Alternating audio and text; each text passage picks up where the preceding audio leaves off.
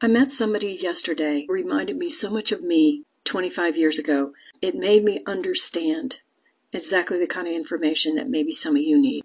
If you are feeling super emotional, like, woo, all of a sudden you want to cry, you can't figure it out, chances are a lot of those emotions aren't you. Now here's number 2.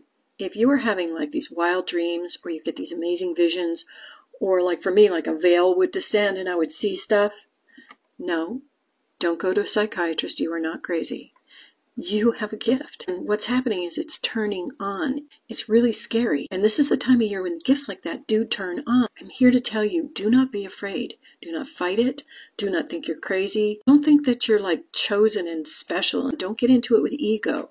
So you're not broken. There's nothing wrong with you.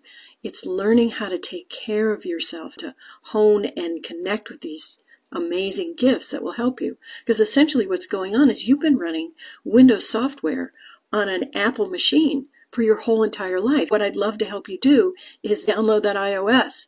It's actually a lot easier than you think. I've got a couple of courses, or if you want to work with me privately, there's some sessions in there as well.